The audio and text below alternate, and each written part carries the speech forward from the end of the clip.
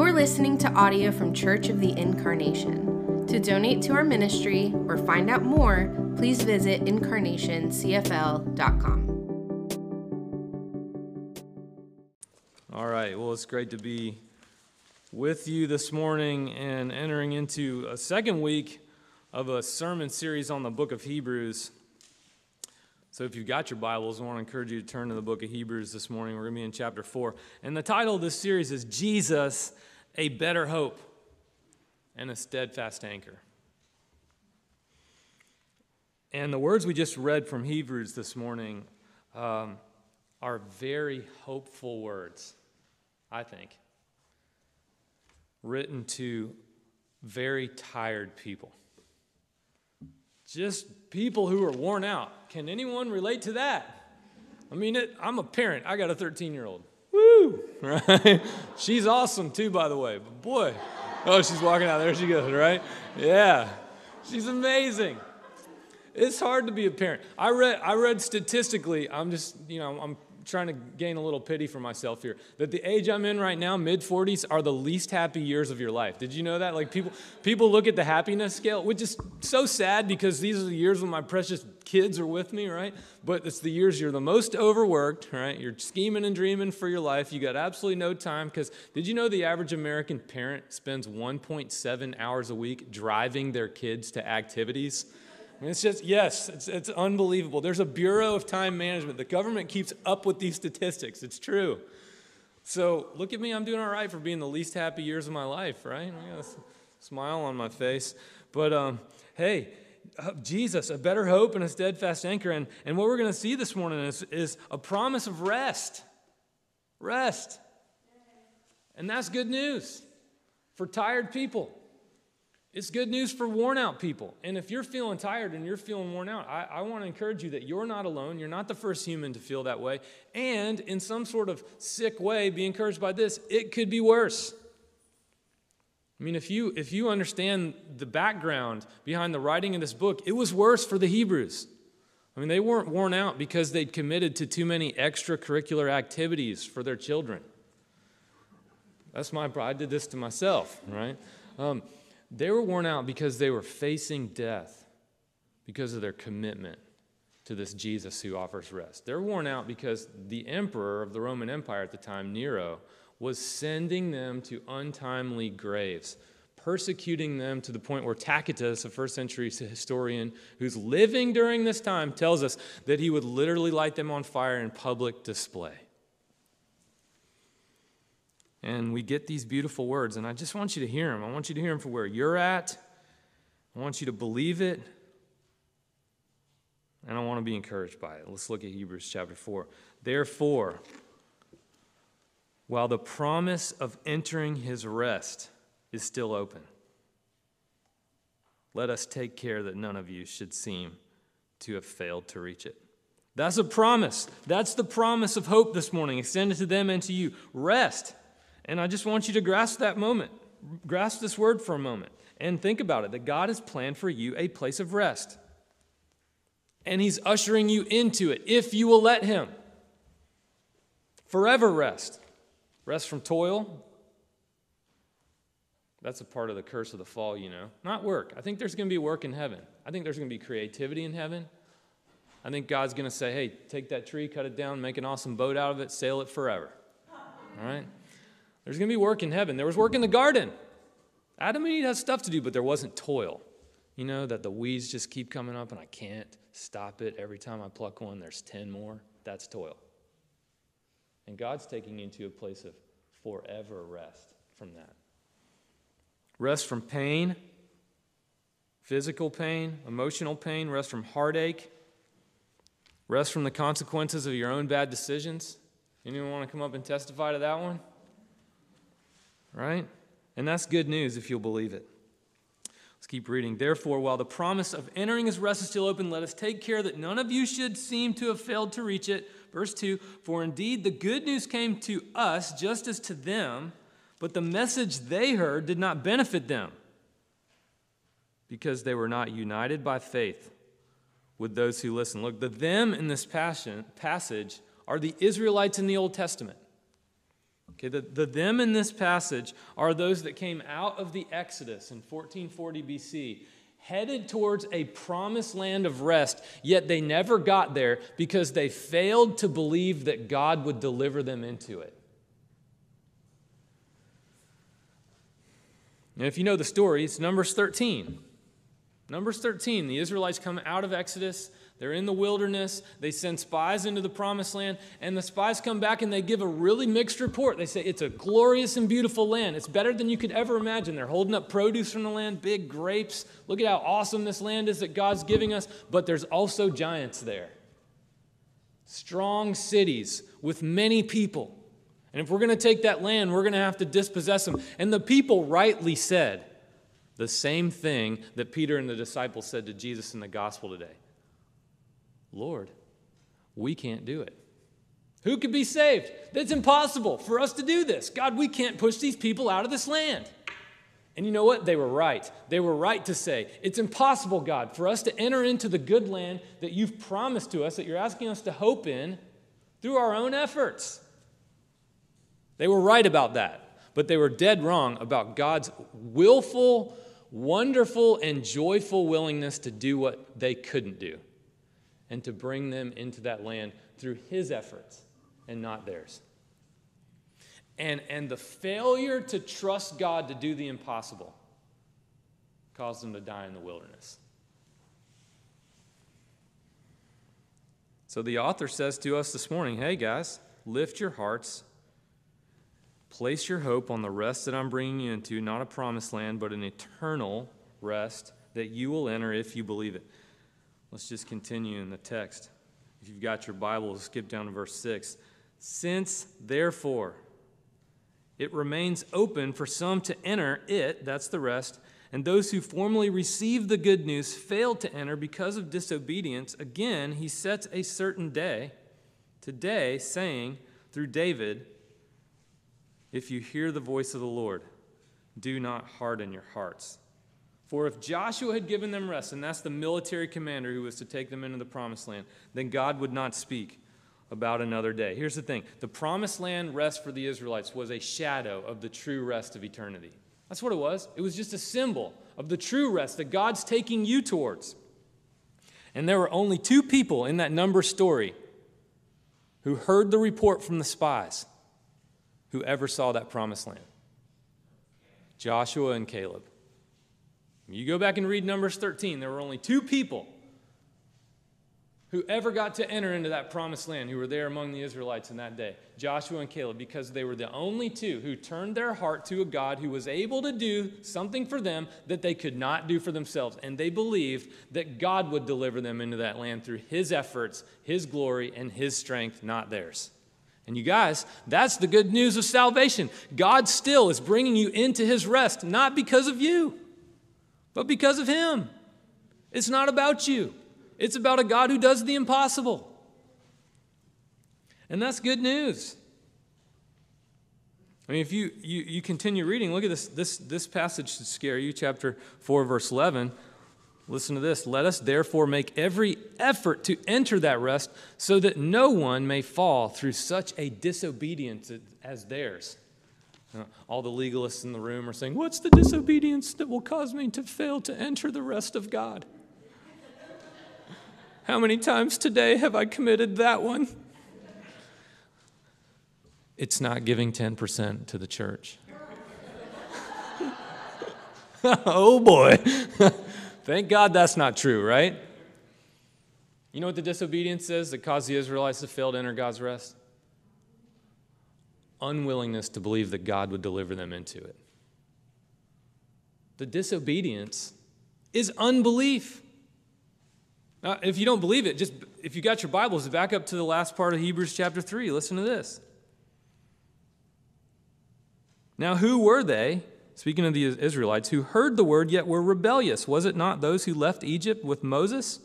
But with whom was God angry for 40 years? Was it not those who sinned in the wilderness? And then the author of Hebrews is going to tell us how they sinned. What was the sin that caused the Israelites to fail to enter God's rest? To whom did God swear would not enter his rest? Was it not those who were disobedient? Well, what was the disobedience? And here it is, the last verse of chapter 3. So we see that they were unable to enter because of unbelief. Unbelief is the sin and disobedience that caused the Israelites to fail to see the rest of God. And I just want to encourage you this morning to take unbelief seriously in your own life. We're all worried about sin. What sin can I do to cause God to not smile upon me with his favor of goodness, right? What things have I done that really disappoint him that I need to quit doing? Well, unbelief is a serious one. And as much as we care about these 3 or 4 sins that we're trying to avoid constantly, why don't we start caring about avoiding unbelief? Like when you get in a place where you're like, God, I just don't believe that you can deliver me into that beautiful rest. I don't believe that you're going to do for me what I can't do for myself. Just hate that one for a minute as much as you hate that other stuff you're trying to avoid. It's good news. God, would you cleanse me from every bit of disobedience, of unbelief that just fails to trust you to deliver me into a good land of rest.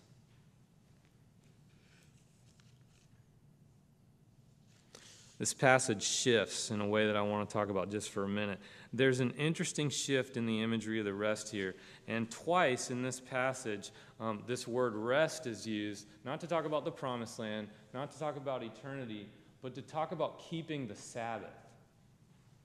And I just want to talk about that just for a minute. If you got your Bibles, chapter 4, verse 9 and 10. It's very interesting. Listen. So then, a Sabbath rest still remains for the people of God. For those who enter God's rest also cease from their labors as God did from his. So heaven is compared to a never-ending Sabbath rest where we rest from our labors. So the Sabbath then, think about this, is a very tangible way to bring the forever rest of heaven, the eternal and forever and beautiful rest of heaven, into the now of your present life. Anyone want to take God up on that? It becomes a way to regularly bring the deposit of eternal rest into the now of our daily life. But again, the only reason you're going to do that is if you're willing to trust God for it. I mean, it's hard to take a day off. It requires a measure of trust to do that. If you know the story of the Old Testament, you know that the Sabbath, remember the Sabbath and keep it holy, is actually one of the 10 commandments. It's the 4th commandment. Like it's something that, like if you guys are into like keeping the rules, God has a rule for you. Keep the Sabbath, right? He knows you need it. And the Israelites were to take a day off every 7th day for 24 hours. They were supposed to chill, put their work down, and turn their hearts towards the Lord who wants them to just enjoy life. And I'm not talking about being at church all day. I'm talking about just enjoying yourself and putting the toil down and stopping your list and your agenda and living into right now what you're going to experience for eternity.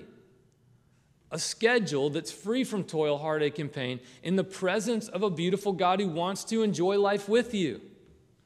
And so I would just say this. Do you have a vision and version of God who wants to actually have fun with you? I mean, is that the way you think about him? That's the way you should think about him. Like he created fun. All the stuff that you're into. I like to fish. God created fish. I like to fish in the morning when the sun comes up. God created sunrises. Right? I like to fish out in Titusville on saltwater. God created saltwater. He's into that stuff. And what the Sabbath is, please take him up on this, is an opportunity to actually live into right now the deposit of what you're going to experience forever in heaven. To be like, I'm going to put my list down. I'm going to stop my toil. I'm going to stop my incessant fear of not having enough. And I'm going to run to God who is enough. And he and I are going to do something we both enjoy. I mean, I really think God's into cycling. I'm going to tell you why. Because he made me and I'm into cycling. He is. And so, I mean, some of my best prayer time is when I'm on my bike, just having fun, just not thinking about anything, but just pedaling harder. And the Lord just opens my heart and just begins to speak to me. And it's just, here it is. It's a sinful person just entering into this presence of a beautiful, perfect God in a way that's free from agenda, toil, strife, suffering, sadness. And I could do that all day. And I regularly do. You know, the Israelites were supposed to take a day off every week. But if you were a farmer, and most of them were in an agrarian society, did you know they were supposed to take a whole year off every 7 years? Yes. There was a Sabbath day, the fourth commandment. But if you read Leviticus chapter 25, I'm not going to bore you with that now. Everybody will hit the exits.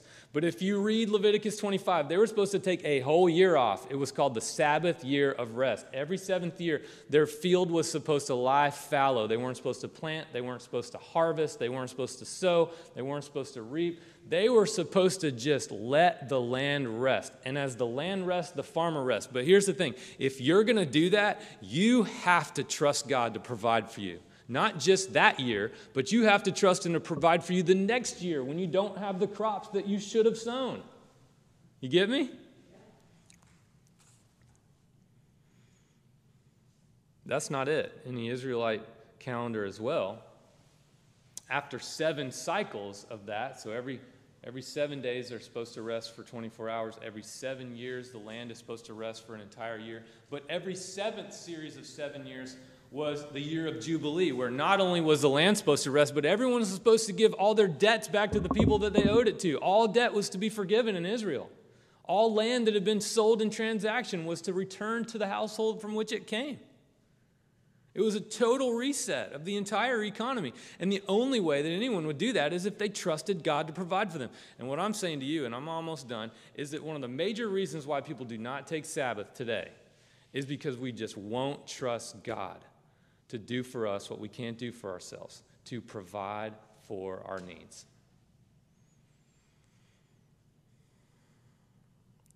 Often it's the pursuit of wealth, financial wealth, that keeps us from enjoying the rest of God, that He intended for your heart to embrace every 7 days. And we'll put that aside because we want to pursue financial wealth. Now think about that. Or it's the maintenance of material wealth that keeps us from enjoying the rest of God. So if I'm not going to take a day off, here's usually why. Because I have some agenda I'm running after, because I think it's going to bring me more stuff and money, or because I've already got a bunch of stuff that needs to be fixed.